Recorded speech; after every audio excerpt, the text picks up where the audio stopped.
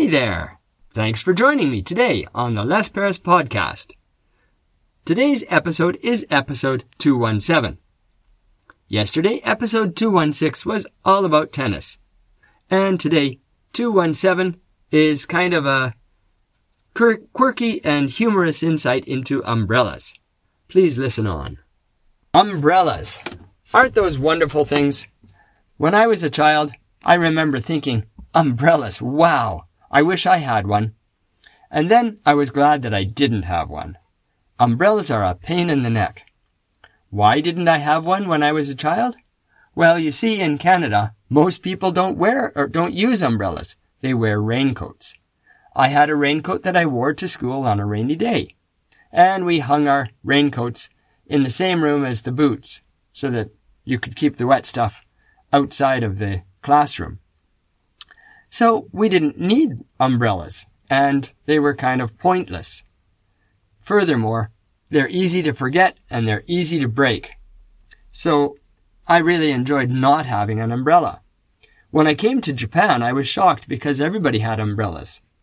And the sort of infrastructure is not set up for raincoats. There isn't a nice convenient place to hang your raincoat in the entrance when it's drippy and wet. So you have to have an umbrella. Otherwise you're going to make somebody's house or building all wet inside when you come in with your wet raincoat. So everybody has umbrellas here, and it makes it hard to walk on the sidewalks. You can't get as close because your umbrellas are going to bump into each other. But it's certainly colorful, and it gives kids a great thing to fight with in the streets. Have you ever noticed when the children are walking home from school after a rainy day? If it's not raining out, they love playing fight with the umbrellas. My son broke several umbrellas that way.